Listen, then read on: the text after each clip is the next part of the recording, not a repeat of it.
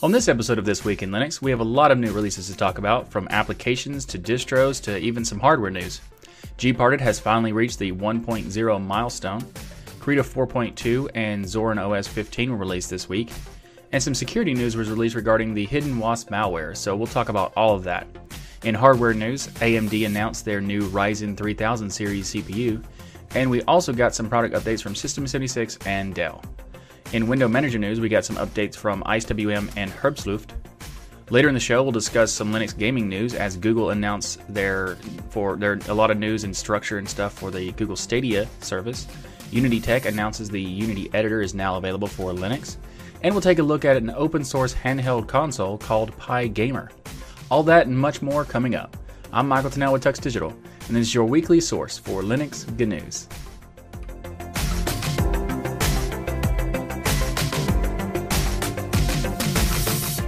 This episode of This Week in Linux is sponsored by DigitalOcean. DigitalOcean offers the simplest, most developer-friendly cloud platform. It's optimized to make managing and scaling apps easy with an intuitive API, multiple storage options, integrated firewalls, load balancers, and more. You can get access to this, plus their world-class customer support for as low as $5 per month. DigitalOcean also has 2,000 cloud-agnostic tutorials to help you stay up-to-date with the latest open-source software, languages, and frameworks. You can get started on DigitalOcean for 30 days for free with a $50 credit by going to do.co/tux. That's do.co/tux. Again, you can get started on DigitalOcean with that $50 credit by going to do.co/tux. And thanks again to DigitalOcean for sponsoring This Week in Linux. Before we get started with the show, I just want to let you know that I will be at the Southeast Linux Fest this week. It's just in a couple of days, and it's going to be in Charlotte, North Carolina. So if you're in the area, it is definitely going to be a fun conference to go to, so be sure to do that if you are available to. This is going to be my second year at SELF, and it'll be my first year to give 2 talks at SELF. Last year I gave 1 talk, and it didn't really work out that well. This year I'll be giving 2 talks, so I can double the chances of doing a successful talk. Anyway, I do plan on doing an episode of This Week in Linux while if not while I'm there, at least publishing it while I'm there, or getting one done when I'm on the way back or whatever. I hope to have one still, even though I won't be at my setup. I still want to try to do something like that. So, be sure to stick around and subscribe if you haven't. But there's a lot of stuff we're going to be doing at the SELF this year. We're going to be doing a live episode of Destination Linux, and that will be all 4 of the hosts of Destination Linux, including myself, are going to be at this SELF this year. So that is going to be awesome.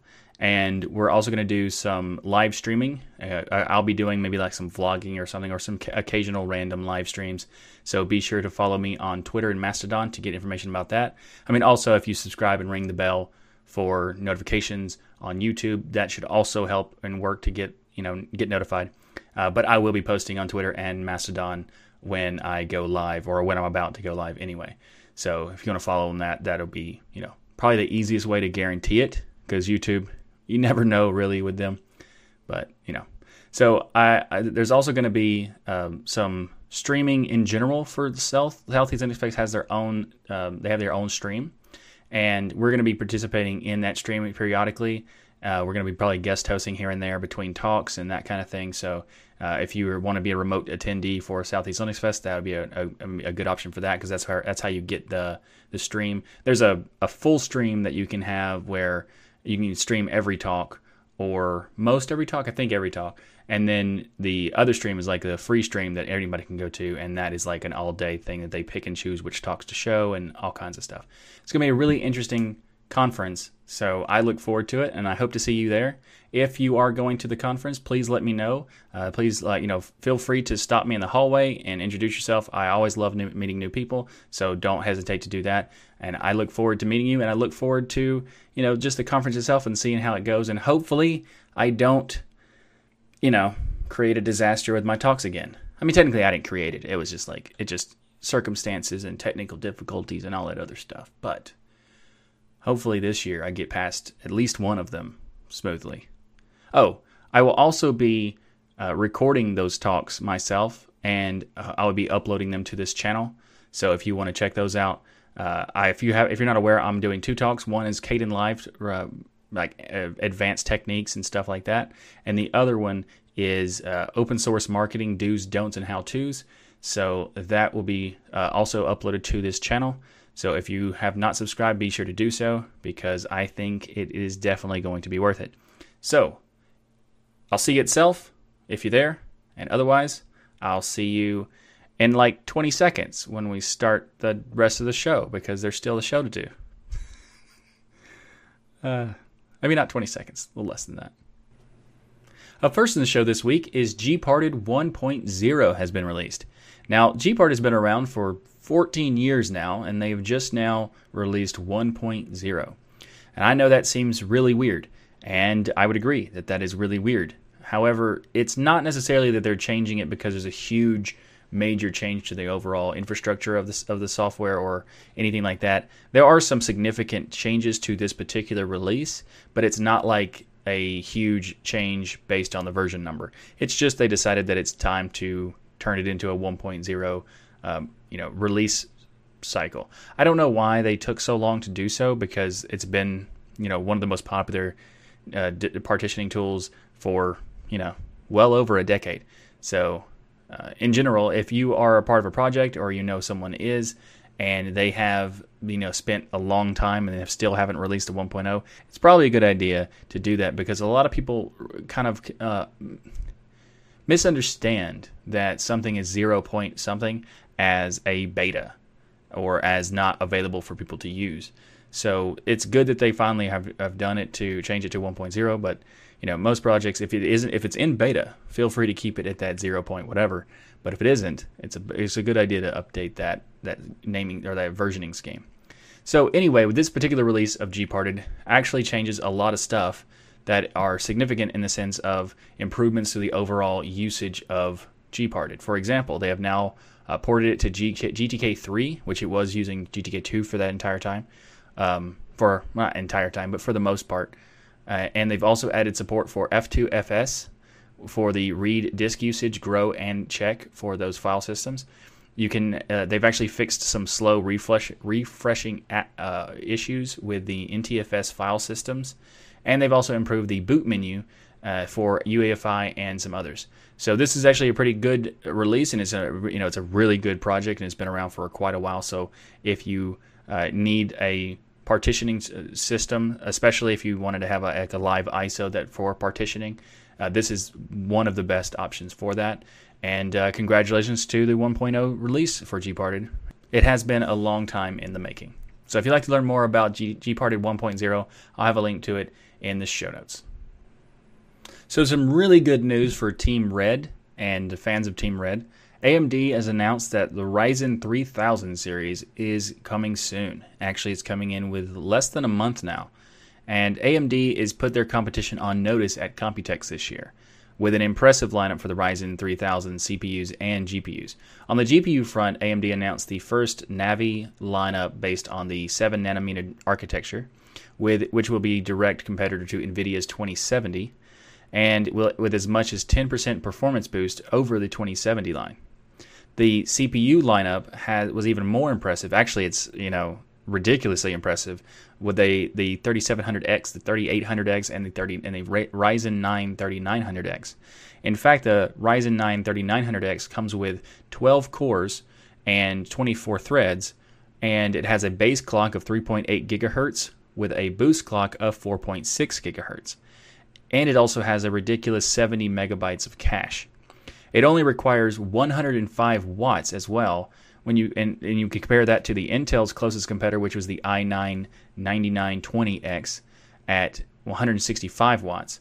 So you have it uses less wattage. It has, in many cases, it's significantly better performance, and is also ridiculously better priced. So AMD basically dropped the mic with the price of the Ryzen 9 with the 3900X. So you can get that CPU for just $499.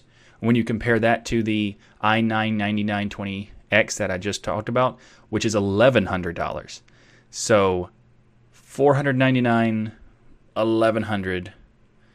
That's a pretty good deal considering it's also got improvements like the overall, like it's better wattage, it's better performance in many cases. Overall, it's just ridiculously impressive, all the stuff that they're releasing. It's actually kind of funny because there used to be a time period where AMD was known as the overheating, the overheating hardware. So that if you wanted to have better heat in your house, you would just get an AMD. And at this point, based on the fact that they have less wattage, better performance, and ridiculously cheaper price, it's kind of like flipped it completely. And now Intel is at that is the focus of that joke now, in my opinion. That's kind of funny. So anyway, really, AMD's CEO Lisa Su's leadership continues to show that AMD is leaps and bounds above where they were just a few short years ago. And their innovation in consumer-friendly prices has them now raising the bar for all other competitors in this space. So I'm also really excited about this particular release because it means not only is the Ryzen 3000 series a ridiculously powerful hardware and has really good value for its competitors, it also means that the 2700X from last year is going to be discounted. And I am looking forward to doing that because I don't necessarily need the latest and greatest. I would like to have latest and greatest, but I'm okay with the 2700X because it's also a beast CPU. So I'm probably going to check that out because it just means that there's going to be a lot of discounts on the second-hand version. So, there's many ways to look at this being awesome. So if you'd like to learn more about this particular release from AMD, I'll have a link to their blog post in the show notes. Back at GDC 2019, Google unveiled Stadia as their cloud gaming service powered by Linux, AMD, and Vulkan API. Now, recently, Google has announced through the Stadia Connect YouTube channel the pricing and structure for Google Stadia as a service. So the highlights of the Stadia stuff or the Stadia event that they did recently, was that you can get 4K at 60 frames HDR playback with 5.1 surround sound with just having a 35 megabyte or megabit download connection, which is pretty impressive considering what that means. It implies that the compression for the data and the feed is ridiculously impressive at that point, if that's true.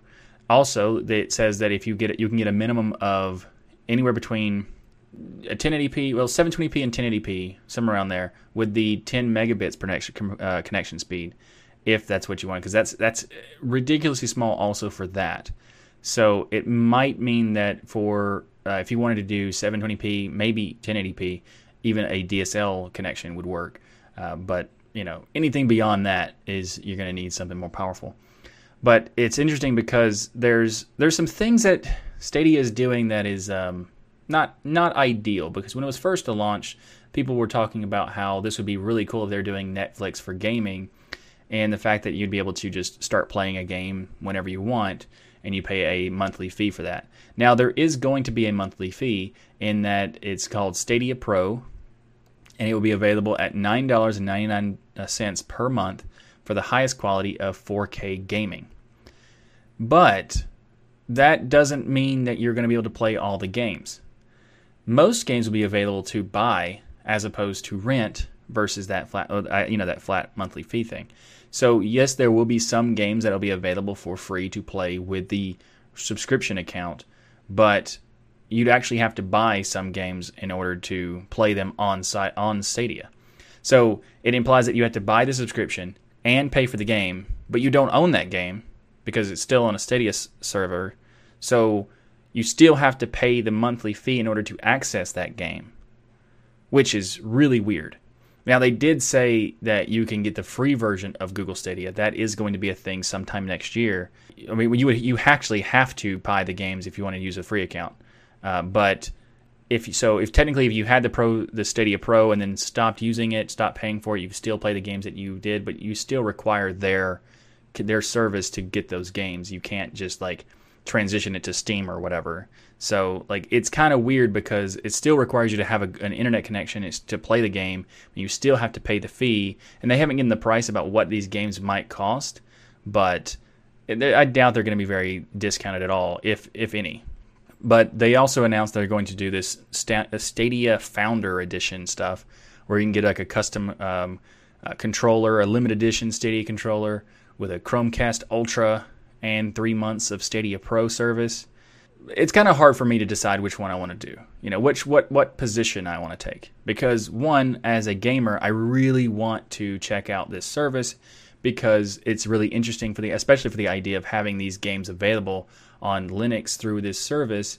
And it could be that having support for these games on Stadia might make it easier for these companies to support Linux in general, which would be a good thing overall. Even if the service is not something I want to use, it could still benefit Linux, and that's why it's on this show. But at the same time, it's Google, and I don't trust Google at all because they've proven they're not trustworthy. So, you know, it's a mixed feelings about this. One, I think it's a cool concept. I think the technology is really interesting and impressive, especially if that compression system that claim is accurate. And I think it's really interesting in the fact that you don't have to download the games, or you don't have to, you can get access whenever you want. That's kind of cool. But at the same time, it's Google. So, yeah.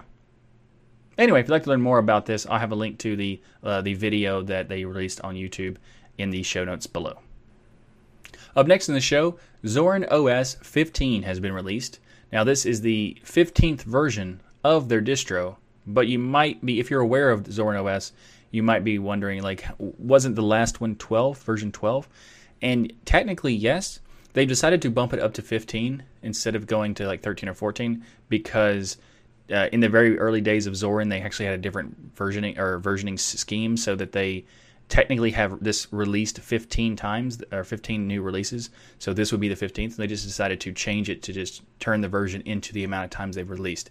So that's a perfectly reasonable reason to change it to that. But if you were wondering, the 12 to 15, that's why. And Zorin 15 is based on Ubuntu 18.04.2 LTS version. And it's really interesting, a lot of the things they're doing, like how they're customizing GNOME and all kinds of stuff. And we actually had a conversation with Artyom from Zorin, and on episode 65 of Destination Linux. So you can go check that out if you want to learn more about the operating system and how they got involved in Linux and everything. It's really, really interesting. I'll have a link to the Destination Linux episode in the show notes. But if you want to go to it right now, destinationlinux.org/episode-65. So Zorin 15 introduces a lot of interesting things, like the Zorin Connect is based on GS Connect combination with that and KDE Connect. It's like an interesting approach because the way that they've rebranded the KDE Connect app on Android, as well as the stuff inside of the shell, to kind of be more cohesive with the rest of the experience. So that's pretty interesting because, I mean, of course, it's totally fine to do that because it's open source and everything. I just thought it was kind of interesting that they chose to make their own custom approach rather than, not custom approach, but custom branding to make it easy for their users to find what they need to do. You just call it Zorin Connect, and on both sides, and there you go. Whereas with the GS Connect, you actually have to go to your Android and install KDE Connect to get it to work. So that might be confusing to some people. But if you're not aware, KDE Connect is awesome, and I'm going to do a video about that because it deserves it. So, moving on, they've actually improved some performance using the latest GNOME shell. Actually, I think they're using GNOME.30, but they also upgraded the kernel for 4.18, and they're using the hardware enablement stack from Ubuntu, so they're going to get more updates as soon as those are available. So at some point, the 5.0 kernel will be available through the hardware enablement stack, and then Zorin will be able to utilize that as well. Now, they've actually done a lot of interesting things. Is like they've modified their shell. Like, if you haven't seen it, it's really interesting the way they do it, because Zorin OS is GNOME shell based, but it looks nothing like GNOME shell. I mean, it's massively modified. It looks more like a Windows 10 GNOME shell merged thing. So if you wanted a distro option for someone who's coming from Windows, this might be something to show them. It's a really interesting idea. I'm kind of curious why they chose GNOME to do this rather than just any of the other DEs that already have more of a paradigm with Windows. But it is pretty interesting, and they've also got a lot of customization stuff where they have an auto theme switch so that it switches to desktop into dark mode at sunset and back to light mode after sunrise. So it automatically does instead of doing the removing blue light or red shift kind of thing, it just changes the desktop theme automatically based on the time of the day. So that's pretty cool. They've also done it where they've set up Flatpak support built into the OS, as well as added a do not disturb mode, which is pretty nice. So Zorin OS comes in multiple editions as well, so you can get the Ultimate, Core, Lite, and the Education version. The Core version is free. The other versions are paid, and they come with additional features and different pre-installed stuff, like pre-installed apps for convenience and things like that. If you'd like to learn more about Zorin OS, I'll have a link to both the Destination Linux interview as well as the link to this release in the show notes below. Up next in the show is Krita 4.2. Krita 4.2 is recently released, and if you are familiar with the show, you're probably aware that I'm a KDE fan, and one of the reasons I am is because of things like this. KDE makes an application, Krita, that is awesome. They make a lot of other great things too, but Krita is a ridiculously good painting software for Linux. It allows you to do vector graphics and use drawing tablets and all kinds of stuff. It is an impressive piece of software. And this version improves support for multi-monitors, also adds more support for different drawing tablets, and improved overall performance of the application. It also features support for viewing and animating of HDR images, which is pretty cool. And in this latest version, they've added some new blend modes, some give you the ability to undo multiple moves in a row. They've improved the selections for moving, rotating, and transforming selections. They've made it possible to resize thumbnails, improvements to the flow and opacity, sharpness, and opaque options inside of the editor. You can now do a copy translate mode that lets users specify multiple cursors on the screen simultaneously for painting and drawing, which is really, really cool. So if you're interested in checking out more about this, Krita is really cool. It's really fantastic and definitely worth checking out. So Krita 4.2 is linked in the show notes. Up next in the show is a couple window manager news updates. And first we're going to start off with Herbsluft. Our Herbsluft VM 0.7.2 has been released recently. There's not a lot of information about what is new about this particular release. They didn't really provide that much information, so if you'd like to learn more, you're going to have to kind of dig in yourself. I'll have a link to all of it in the show notes, but as far as their main site and the source code for the latest release, if you're interested in checking that out. But Herbsluft is a manual tiling window manager for X11 using Xlib and glib. Now, it's manual because some tiling window managers are more automatic loading, so it chooses where to put things, and this is more giving you more control of how you handle those things. So the layout is based on splitting frames into subframes, which can then be split multiple times, and then allowing you to put windows inside of those subframes. So it's pretty interesting because you can have you can have tiling that's not like the standard of grid styling. You can set up the tiling to be a specific style of setup per monitor even. That's one of the interesting things of how they do it, because the tags system, they call it a tag system, but it's really more like a workspace and virtual desktop thing. They just call it tags.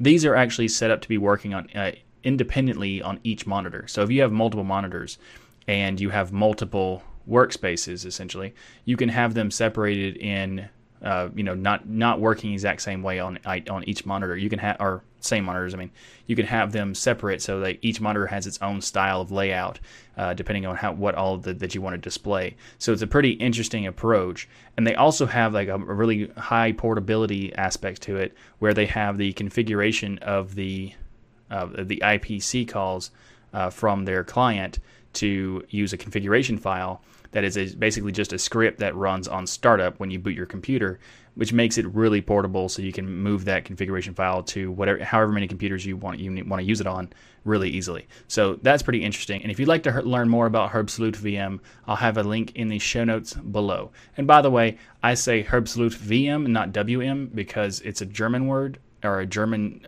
project, and the name is German, so the pronunciation is VM. And they asked me to do that when I talked to them a long time ago about making a how to pronounce video about this project. I haven't got to that yet, but I did find out that's what they prefer. So a sneaky episode of How to Pronounce is included in this particular episode of This Week in Linux. So there you go. Herbslooped VM. I have a link to it in the show notes. Up next in the show is the other window manager we're going to talk about this week, and that is IceWM. 1.5.5 has been released, and like many other window managers, IceWM focuses on speed and simplicity and, getting out of the way of the user. But this latest release has some interesting stuff they've added. They've added some new hotkeys, they've added a new quick switch system, and they've also made it possible or improved the behavior of focusing on which workspace that you want to be actively using. And if you haven't heard of it before, IceWM is not a tiling window manager like the previous one.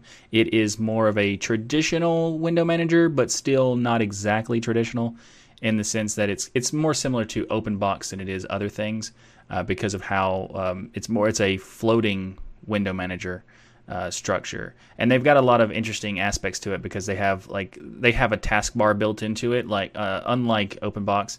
So they've done some things where it's more of a combination of trying to be as lean as possible while still having the conveniences of a full system or a full desktop environment, but not exactly. Their focus is not to be a desktop environment. It's just having some extra stuff like the taskbar optional situation, or having Alt-Tab to do window switching and that sort of thing built into the structure. And they also have multiple workspaces, and you can, one of the things that I like about it is that it's fully usable via the keyboard, so you don't even have to use the mouse. It's really highly navigatable through the keyboard, similar to how tiling window managers are.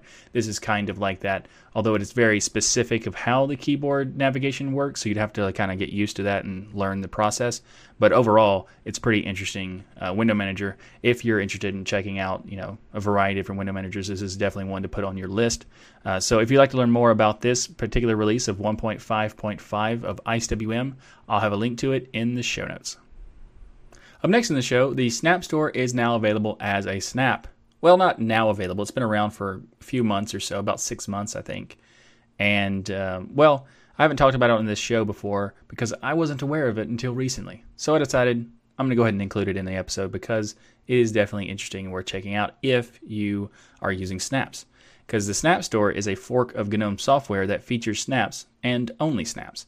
And this store also features tools that let you switch the snap channels of an app, to adjust the app permissions, and you can read and submit app reviews. So it's really interesting that they did this because it allows you to install snaps more easily rather than going to the Snap Store on the website, copying the code to install it through the command line. You can just copy the code for the command line once on the Snap Store and then just install everything from the Snap Store at that point. So it makes finding snaps a snap. So if you want to check out the Snap Store, I'll have a link to it in the show notes below. Up next in the show is a celebration of sorts. I'd like to tip my hat to the people behind DistroWatch and Phoronix. Happy birthday to both the DistroWatch and Phoronix team. DistroWatch has been around for 18 years, and Phoronix is now celebrating their 15th year of existence, so that's awesome. I mean, you've been doing stuff for so long that I've been, keeping up to date with various different distro releases and news updates for hardware and all the testing and benchmarking. Phoronix has had the benchmarking Phoronix suite for 11 years now, so that's really cool. And there's so much information that both of these sites provide, and I just wanted to say thanks for all the stuff that you do, and wish well for many years to come. And so happy birthday to DistroWatch and Phoronix. Next in the show is some security news. A new malware has been discovered, and it's targeting Linux users. It's called Hidden Wasp. So probably the scariest thing about this particular malware is that it has zero detection rate in all of the major antivirus systems, and also it seems to be doing things that can stay around longer even if you remove the malware itself. So this particular malware isn't just crypto mining or DDoSing machines or anything. Rather, its goal seems to be targeting for remote control of the systems. This malware was discovered by the Intezer. I'm not sure how to say it, but Intezer, and they're stating it adopted a lot of its code from publicly available rootkits like Mirai and Azazel. The infection process involves the creation of a new user account, like over SFTP, which likely allows the hackers to access the system even if HiddenWasp has been removed. And the only prevention published at this time is to block command and control IP addresses detailed in the IOC section. So the Intezer people say, in order to check if your system is infected, you can search for ld.so files, and if any of these files do not contain the string etc or /ld.so.preload, then your system might be compromised. So you want to check. If you want to check it, you should do that. I'll have a link to the blog post as well as what to do in the show notes below as far as starts checking, see if you're infected. More than likely, you're not going to be, because we don't actually know what the attack vector is for HiddenWasp. It seems, though, that it doesn't have an attack vector. It seems like it needs to have another method of getting into that system, and then once you have access to the system, then they would deploy it as a malware deployment rather than it having its own attack vector. So more than likely, it's not as big a deal as it's been made out to be, having its own branded name for the malware. But it's still something that is potentially bad for sure because of what kind of control it gives you. But it seems to need a separate attack vector in order to deploy it. So a hacker would need to break into your system in another way and then deploy this in order to infect you. So as long as your system is kept up to date and you install the security patches and everything like that, you should be good to go for the most part. But if you want to check your system anyway, it's probably a good idea. So I'll have a link to the HiddenWasp blog post in the show notes if you'd like to learn more, and if you'd like to run the test to see if you have an issue like that. Up next in the show is some more hardware news from Dell and System76. So up first, we're going to talk about System76's latest update for the refreshed Gazelle Linux laptop. It's going to be coming with an NVIDIA GTX 16 series GPU, and this actually is going to be powered by the 9th gen Intel Core i7s and have options of up to 64 gigs of RAM, 8 terabytes of storage, 15-inch or 17-inch screens, and a choice between the NVIDIA GTX 1650 or 1660 Ti GPUs. System76 had this to say that NVIDIA graphics are back on the Gazelle after a long hiatus, and we couldn't be more excited. Just like on the Oryx Pros, users can now switch between Intel and NVIDIA graphics using a toggle in Pop! OS. So the Gazelle is going to have the similar thing that the Oryx Pro had, where you have the switch back and forth between which hardware is being used through the Optimus switching stuff. So that is really cool, and that's one of the reasons why Pop! OS is an interesting distro to check out, because they take that into consideration, and they also have AMD versions of the Pop! OS. So if you have that particular hardware, that's going to have a setup well for that particular structure. So that's really interesting. So if you haven't checked out Pop! OS or System76, you might want to check those out. This latest laptop I don't think is available yet, but will be available pretty soon. And Dell has announced that there's new Precision laptops, and these Precision laptops are now available right now, and they are 3 models, including the Precision 5540, 7540, 7740, and these offer 15-inch screens and 17-inch screens. Actually, I think there's not, just depending on which one you get, that's what screen you get. You don't have a choice between the actual thing. But so, like, if you get the 5540 or the 7540, those are 15-inch screens, and then 7740 is a 17-inch screen. So all 3 laptops offer a range of Intel Core and Xeon processors, and they can users can choose between NVIDIA Quadro or Radeon Pro GPUs. So that's pretty cool, being able to have the option for AMD GPUs. I kind of wish they had also a AMD CPU for their laptops, but I'm sure that's coming in the future, because AMD is doing so much recently that they've also started doing stuff for their the mobile line. So more than likely that's going to come out pretty soon. I hope to see laptop companies making AMD based stuff, because as a fan of open source, I want to see that more often. Anyway, if you'd like to learn more about Dell's lineup of their latest laptops, I'll have a link to them in the show notes below, as well as the System76 information from their blog post about the new Gazelle in the show notes below. Up next in the show is the Pi Gamer, some Linux gaming hardware news now. And so gamers have had the ability to use a variety of different handheld devices over the years for Game Boy, PS Vita, the Nintendo Switch now. But what about open source gamers? Well, Adafruit has answered the call for a portable open source gaming device called Pi Gamer. This device is actually pretty reasonably priced too, at $39.95.